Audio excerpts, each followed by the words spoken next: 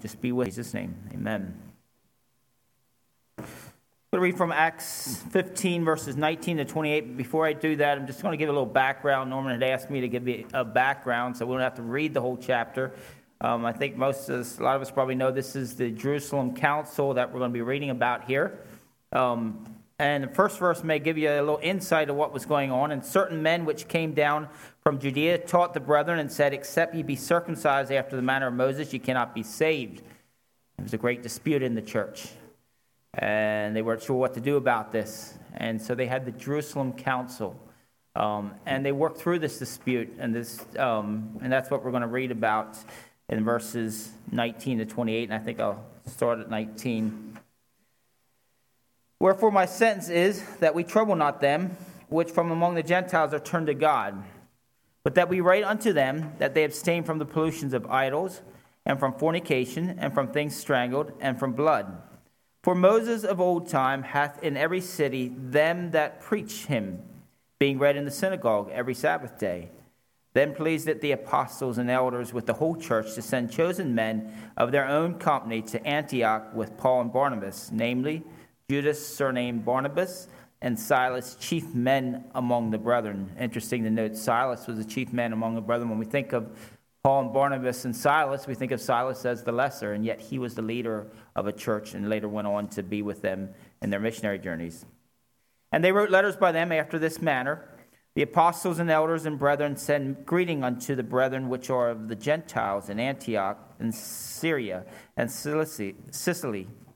For as much as we have heard that certain which went out from us have troubled you with the words subverting your souls, saying ye must be circumcised and keep the law, to whom we gave no such commandment. And it seemed good unto us, being assembled with one accord, to send chosen men unto you with our beloved Barnabas and Paul, men that have hazarded their lives for the name of our Lord Jesus Christ. We have sent therefore Judas and Silas, who shall also tell you the same things by mouth. For it seemed good to the Holy Ghost and to us to lay upon you no greater burden than these necessary things. You may be seated.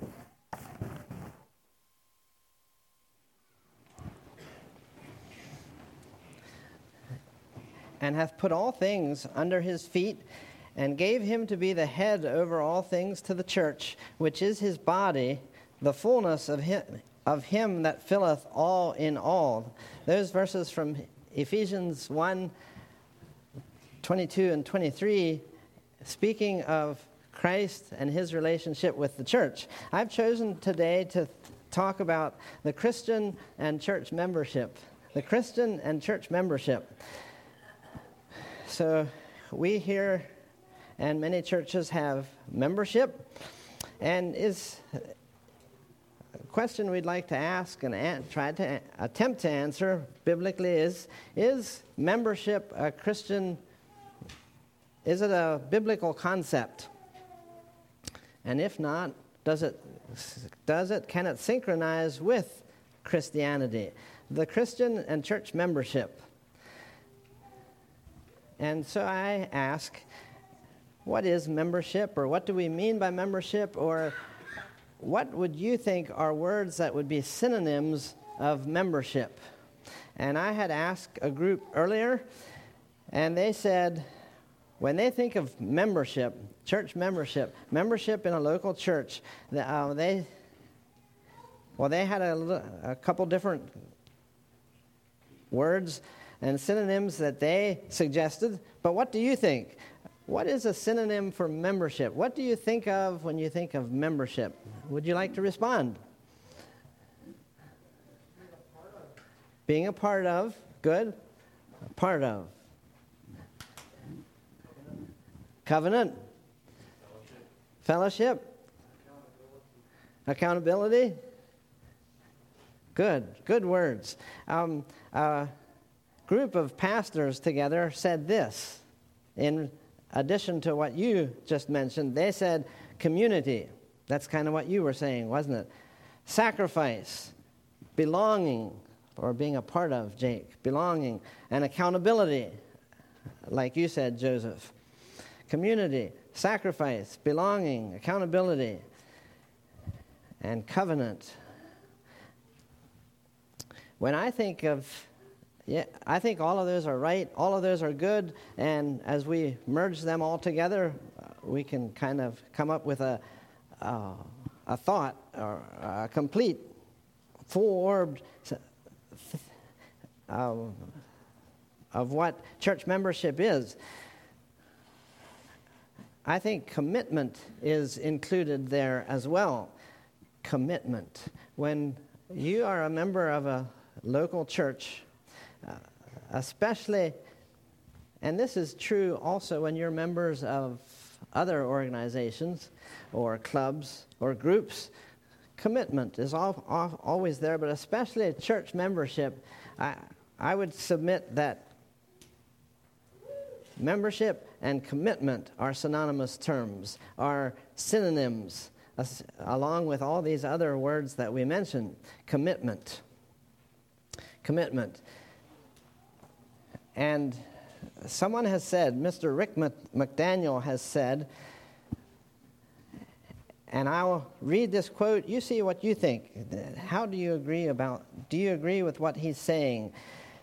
Rick McDaniel said, becoming a member of a local church is a defining moment in your Christ followership. It is a statement that you make. It is a statement that you take your commitment to Christ seriously enough to make a commitment to Christ's church in a local place. Membership is making a commitment and communicating it in a public way. Like the case with any commitment, successful people are just ordinary people who make commitments others are unwilling to make. End of quote. And I just noticed in that quote, which I think he is right on, I just noticed that he used the word commitment there 5 times in that quote, in that paragraph. And I repeat again what he says, that becoming a member of a local church is a defining moment in your Christ followership. Now, Ephesians 1, 22 and 23, the verses that I just read when I got up a few minutes ago, links Christ and the church. It links the bridegroom and the bride. And think about that as I say that quote one more time. Becoming a member of a local church is a defining moment in your Christ followership. There it is. Church and Christ linked together. And I ask the question, can they be unlinked and there still be a Christian? All right, well, I'm thinking especially of 4 parts of 4 angles that we should be looking at and considering today in reference to the Christian and church membership. 4 points in the outline, and the first one is, well, before I introduce that, let me read a quote by this brother, by this man. And this is to me, it's very interesting that it's a millennial that's saying this.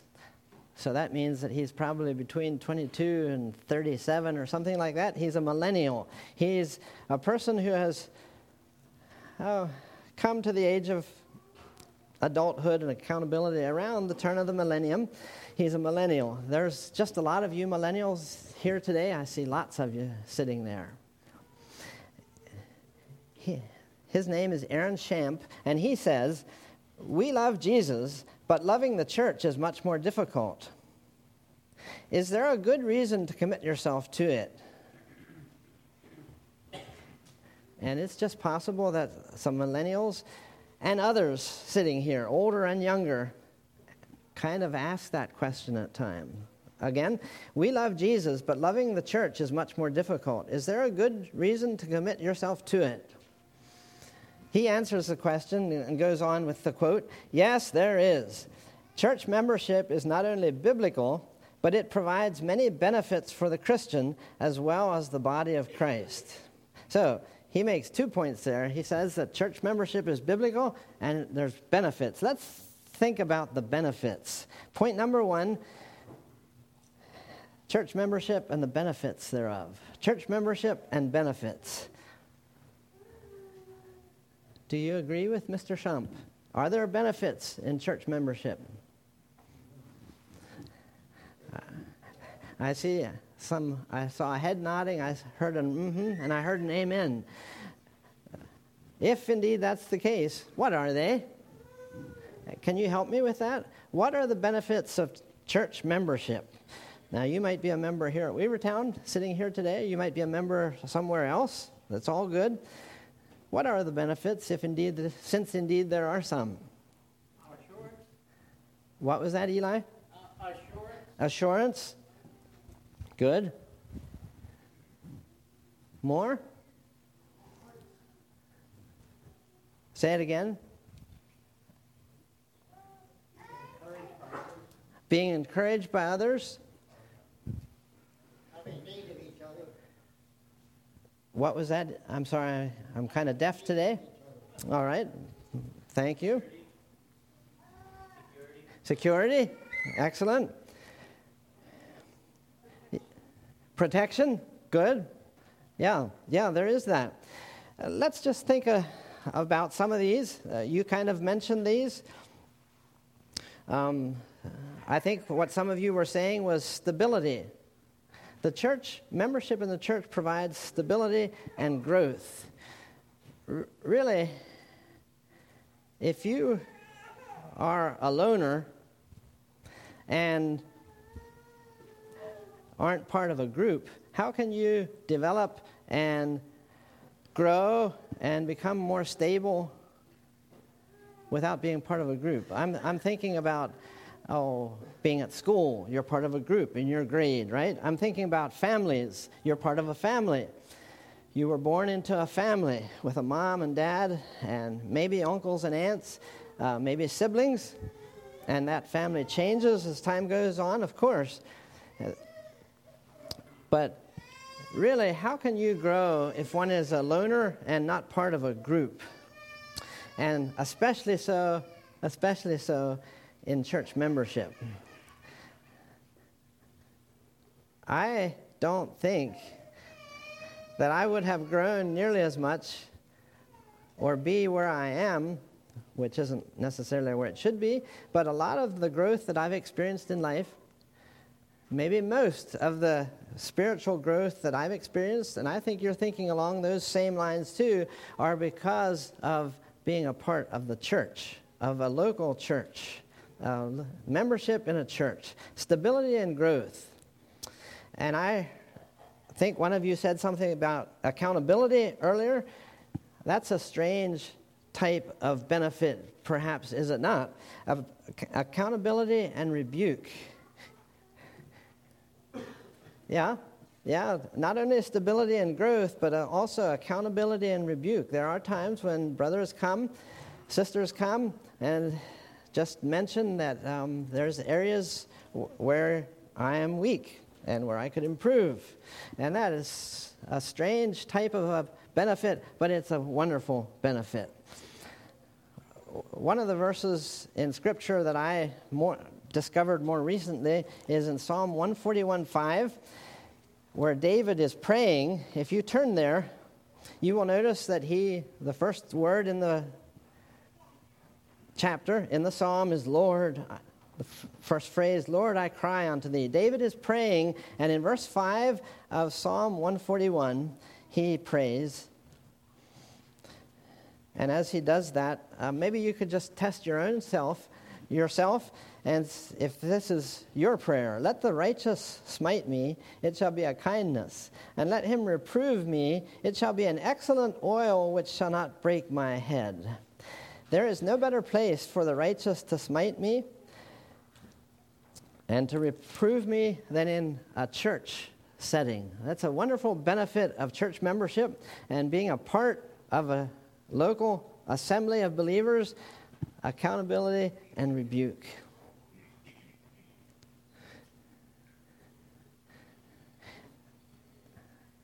I don't think that any of you really mentioned this one, or maybe I didn't quite hear, but the church is a wonderful place to contribute your gifts and talents and to serve. Now, again, other groups and clubs and organizations that you're a part of also you can do that. Fire companies and committees and all kinds of things, but especially in the local church setting, when you are a member, you get to contribute and serve the Lord and God's people. Not only are you being provided stability and growth, not only is the church an excellent place for accountability and rebuke, but it's also an excellent place where you, each of us, me, you, can contribute and serve in ways that build up others within the group, within the church, within the local congregation. And we could just go on and on here about ways that you can contribute and serve. It could be a well-known position, or it could be doing something that nobody really notices except God, the Lord. But to contribute and serve in ways that you can. I'm thinking about maybe you really don't think that you're able or fit to be a Sunday school teacher, but perhaps you were voted in to be one. You can contribute and serve in your own unique way. Maybe there's children in the community that you are noticing that others aren't, and you could bring them to summer Bible school, or you could be involved in children's clubs, which you folks say Wednesday church. Craig Stolzfus just gave a report about that a week or two ago, about that ministry. You could be on the food committee or minister to old people where no one else ever notices or knows, or about 150 or 200 other ways and places to contribute and serve. A wonderful benefit of church membership is that you can do something for the Lord. Another one that I think of is simply family love. There's nothing quite like love in a family, the physical family, right? There's nothing quite like love in God's family in a local church. There is no better way to grow in Christ. What do you think of this? There is no better way to grow in Christ than to become a faithful, contributing member of a local church. Church membership and benefits. You might be thinking of others. We certainly didn't exhaust that subject at all. But to grow in Christ, especially, benefits of church membership. Let's go on to the second point. So the first one that we thought about, church membership and benefits. The second point that I'm thinking of is that the universal church or the local church? Universal or local? There's a lot of sentiment these days for loving the universal church of Christ, the church of God over the whole earth, the Catholic Church, which Catholic is a good word that only means universal or worldwide. But a lot of people don't really like the idea of a local church and commitment to a local church. Their commitment is to Christ, certainly, and to his church on earth, indeed. But what about the local church?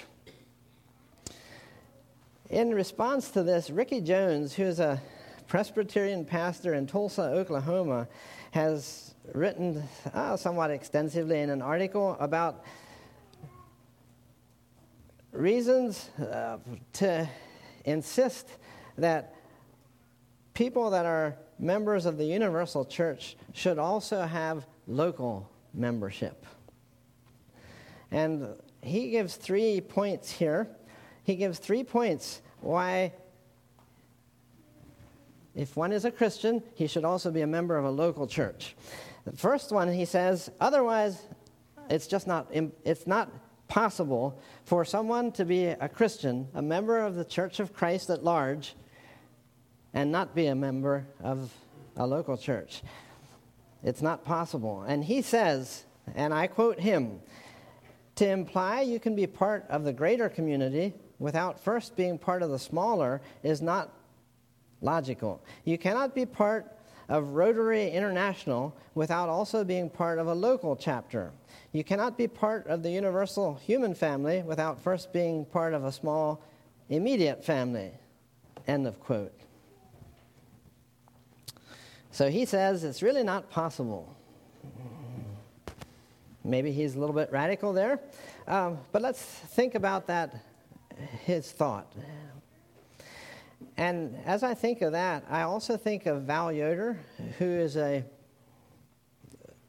has been a teacher at SMBI, Sharon Mennonite Bible Institute, and is maybe pretty well known in our circles. You might have sat under his teaching.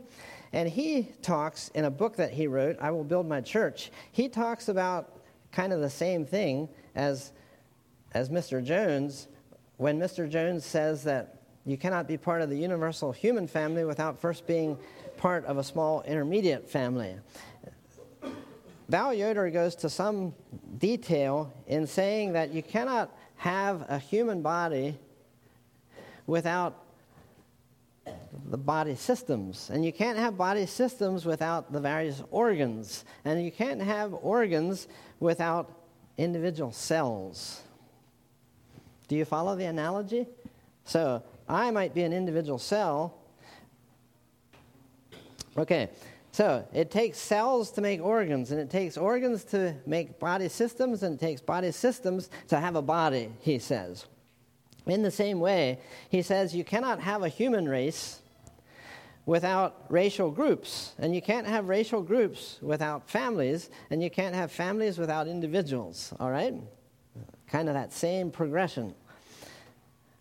You have to have individuals to have a family. You have to have families to have a racial group. You have to have racial groups to have a human race.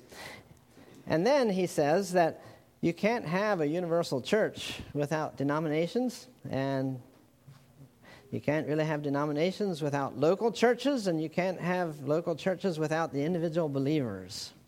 All right? Got to have believers to have a church, a local church. You have to have local churches to have the church denominations, and you have to have denominations to have the universal church. Maybe that's something that maybe that's something that I should think about just a little bit more. It takes them all. So it's not possible, perhaps, to be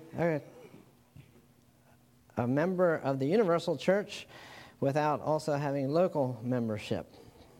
Well, that's what Ricky Jones suggests. He also says it's not biblical to be one without the other.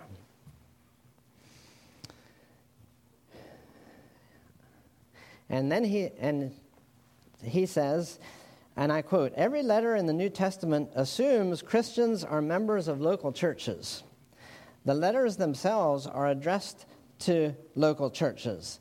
They teach us how to get along with other members, how to encourage the weak within the church, how to conduct ourselves at church, and what to do with unrepentant sinners in the church. They command us to submit to our elders and encourage us to go to our elders to pray. All these things are impossible if you aren't a member of a local church. Asking where the Bible commands you to be a church member is like asking where the USGA rule book for golf insists you be a human.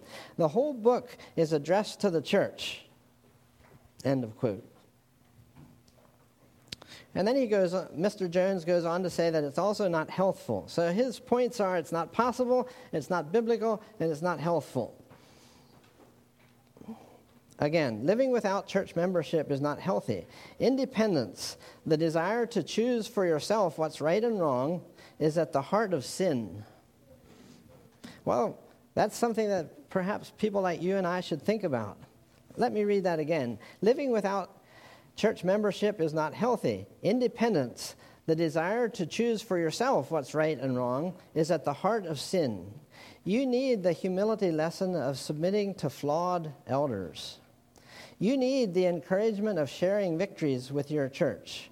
You need the fellowship of sharing sufferings with your church. You need to know we're all in this life together, and we won't walk away from you just because you let us down or we disagree. Together, we build each other up into the image of Christ. No one can make it alone. I encourage you to rethink the importance of church membership. Our fellowship may be an affliction, but we are a glorious affliction, and we will walk into glory together. End of quote. Now, maybe you're here, and you're thinking, yeah, that's all ideal, wonderful, right, and good. If only I would be part of a local church that would be more perfect and have less conflicts and less squabbles and less disagreements. And where I'm a part of, or my experience in life hasn't been at all like you're talking about, Norman. I agree that there are situations and where it seems like the church, the local church, is much less than it should be or could be. But then again, if you individually, as one of those individuals or cells,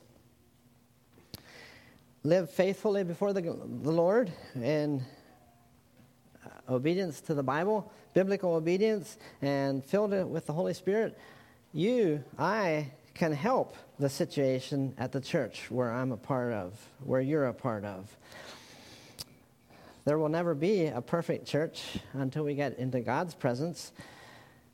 And interestingly and wonderfully, God talks about a church without spot or wrinkle.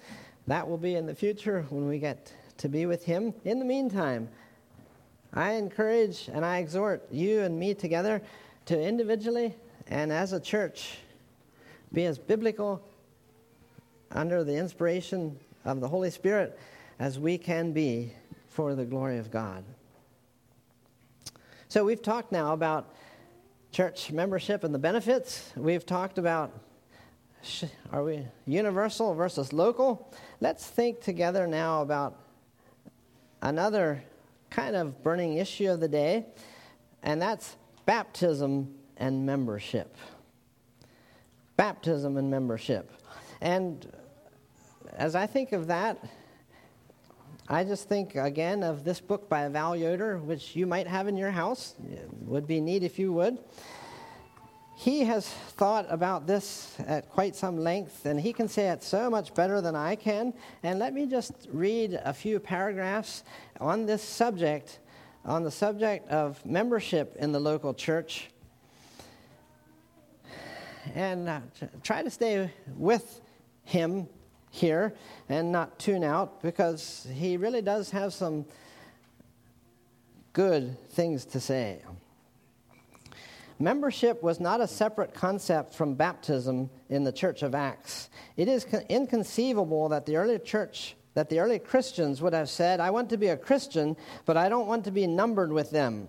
They added to their numbers daily such as would be saved, which clearly indicates a distinctive line between those that were in and those that were not. Those that are saved in the New Testament were converted. They had changed from being Lord of their lives to placing Jesus as Lord. They looked to Him to make their decisions, not to the fleshly desires. Intrinsic to the Lordship of Jesus Christ was a willingness to submit to the human authorities that He had set up. To place Jesus as Lord, but refuse to submit to the messengers that He sent, was interpreted as disobedience to the Lord Himself. And then Mr. Yoder goes on to make a disclaimer about that we ought to obey God rather than men, of course. Baptism, therefore, signifies birth into a new frame of mind, into a new God-ordained authority structure. Membership and baptism point to the same event and cannot be divorced from one another. And I think that's significant enough just to read that again. Membership and baptism point to the same event and cannot be divorced from one another. There is not the slightest indication that there was a subsequent service to the baptism when the early Christians became members of the local church. To be born without a family is to become an orphan. This is contrary to the whole nature of God. He puts his people in spiritual families. A child born into a family automatically receives the last name of that family. Likewise, a person spiritually reborn in a local setting should, at least initially, automatically become a part of that church family. Are not spiritual orphans to receive greater pity than genetic ones? To assume that they need no family connections to a local church since God is their family is to deny the validity of the structures that God himself has set up. Let's go on and think about the fourth part of the outline of the sermon today. We talked and thought about church membership and benefits. We thought about universal versus local. A little bit about baptism and membership, and how that really ideally they are one and the same, should happen together. And now let's just think about membership and standards, or as we call them, brotherhood agreements. People might call them standards, they might call them guidelines, or brotherhood agreements. Is there anywhere in Scripture where there were guidelines given to the church, where there was standards and even written standards applied, and where the church was given a set of standards? Well, yes, there is, and it's in Acts 15, the passage that John read just a while back. And you might just want to look at that passage again or turn to there. And we just would like to make a couple of observations about the setting there and what happened there. And a lot of these thoughts I get from John Koblentz. And again, you might be familiar with him. He's a teacher at Faith Builders Educational Programs, has written a number of books, and is a person that the Lord is using well in the church at large these days. So here we are at Acts 15, and I think it's so interesting and instructive and even wonderful that this Spirit-led congregation, is there any doubt that they were Spirit-led? Where is it that they say, it seemed good, verse 28, which John read, for it seemed good to the Holy Ghost and to us to give you these standards. Basically, that's what they were saying. And this Spirit-led congregation didn't consider it intrusive, these apostles and elders together didn't consider it intrusive to give other people a list. In this case, it was a list of 4 things, a list of things, of standards. But the real interesting thing is, and the real wonderful thing is, that when the people that the standards were made for were given and shown the standards,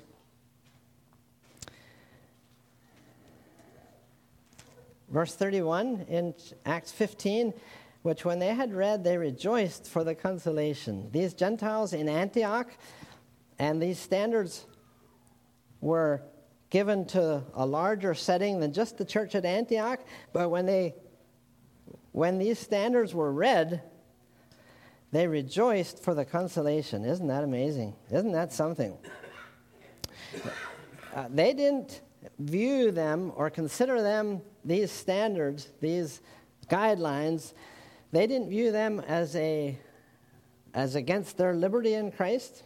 They didn't view them as being legalistic. They didn't view them as making it harder to live the Christian life. They rejoiced for the consolation. What does consolation mean? It means encouragement. And you would notice in the modern versions that most of them have something about encouragement. These standards can you imagine, were an encouragement to the people.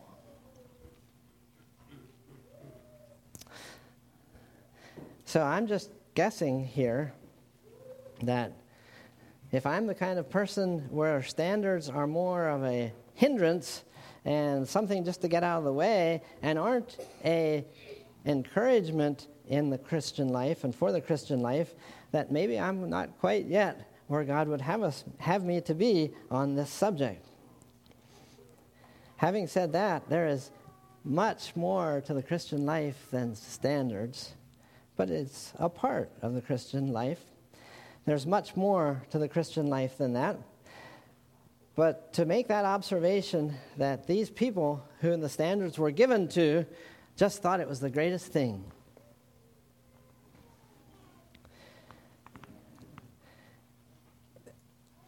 Then I'd like to point out also that these standards that were given, this list of 4 items, verse 20, are really pretty practical. They're not as much principles as they are applications. There's a difference between the principle and the application. We strive for our brotherhood agreements to be applications of scriptural principles. So,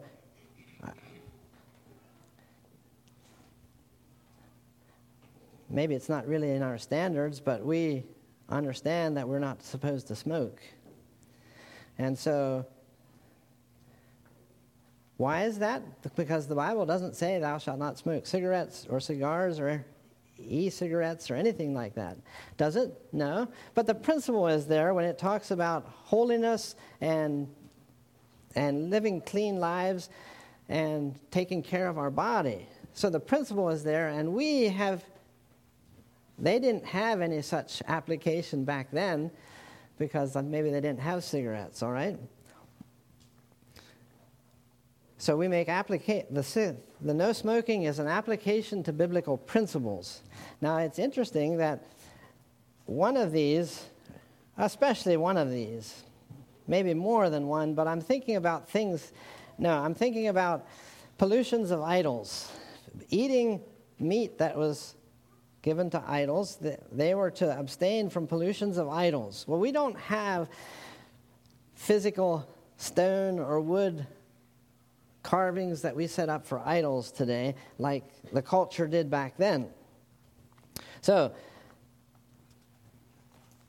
our applications are different than they were then. And Mr. Koblenz says, and I think it's very fitting, and I quote from him, the very nature of the meat offered to idols regulation being related specifically to that culture and not to ours, helps us to realize that every culture will have its meat, which the Spirit-directed church will forbid.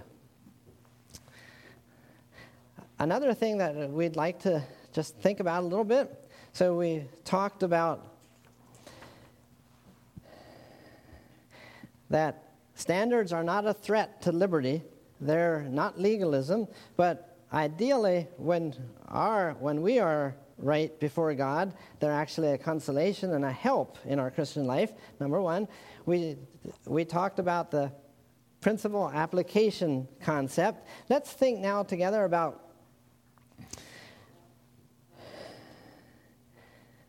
that. This happened as a group decision. Did you notice that? Verse 22, then pleased that the apostles and elders with the whole church. Verse 23, and they wrote letters. It seems like they kind of wrote it together, kind of with input from various people as to the wording and how that all should be. It was a group decision. The Bible makes that so plain there in verses 22 and 23 of Acts 15. It was a group decision. Now, Peter had spoken here and had given his opinion at the Jerusalem conference, and James had spoken there and gave his recommendation. And Paul and Silas had spoken there and given examples of what's been happening as they evangelized the Gentile world. Had anyone else spoken?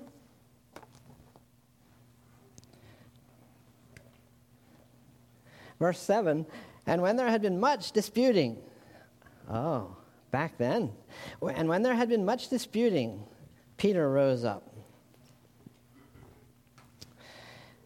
And verse 13, and after they had held their peace, after Paul and Barnabas spoke, it seemed like there was a big silence after they had held their peace. All of that to say that this was a group decision. I think that is so important, so vital to notice. It was a group decision.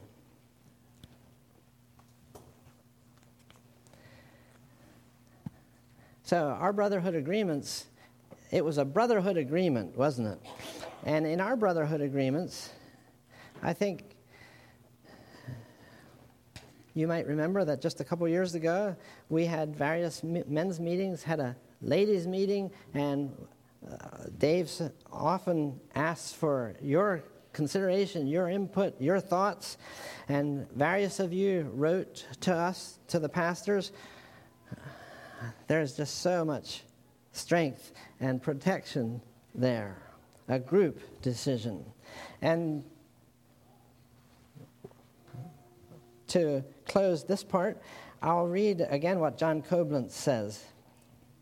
Having observed the group input, however, we should likewise note that the church leaders did take a leadership role in the process of reaching a decision. They did not decide this on the basis of majority vote. As wise leaders, they were sensitive to the input of their people, but ultimately they reached a decision based on the Scripture, and the people honored their leadership. The apostles' procedure was neither democratic nor dictatorial. There was dialogue, consideration, searching of the Scriptures, and wise response. These are the marks of New Testament leadership. So, church membership and the benefits. Universal or local? Baptism and membership, do they belong together? And we come to the conclusion that really, ideally, they do come together. You might want to study that some more on your own. And then we talked some about membership and standards, membership and brotherhood agreements. It might be something else to think about and look in the Bible as to the early church, how their function, their organization, and those kind of things. I think in bringing this to a close, I just want to mention that in the book of Ephesians especially, the Apostle Paul especially speaks of Christ and the church. Ephesians 1, 22 and 23 is one of those places where they are linked, where Paul links them, where the Holy Spirit links them together. The church and Christ, the bridegroom and the bride. It would be interesting for you perhaps to go through the book of Ephesians in the next week or so. Maybe you need something a little different to do in your personal devotions, and notice each of the times when the church and Christ are linked together in the book of Ephesians. I think you would notice that there's quite a list of when Christ is mentioned, and in the same context, the same verse, maybe the same phrase, the church is mentioned. Christ and the church. So in this thought of the Christian and church membership, let's remember it's Christ and the church. It's the bridegroom and the bride. Thank God for the privilege of being a part of the bride of Christ. You yourself and me, myself, we are just little cells, ever so little microscopic parts of the body of Christ. Thank God for Christ Jesus our Lord. Thank God for His church. Thank God for the privilege of being a member of a local body of believers.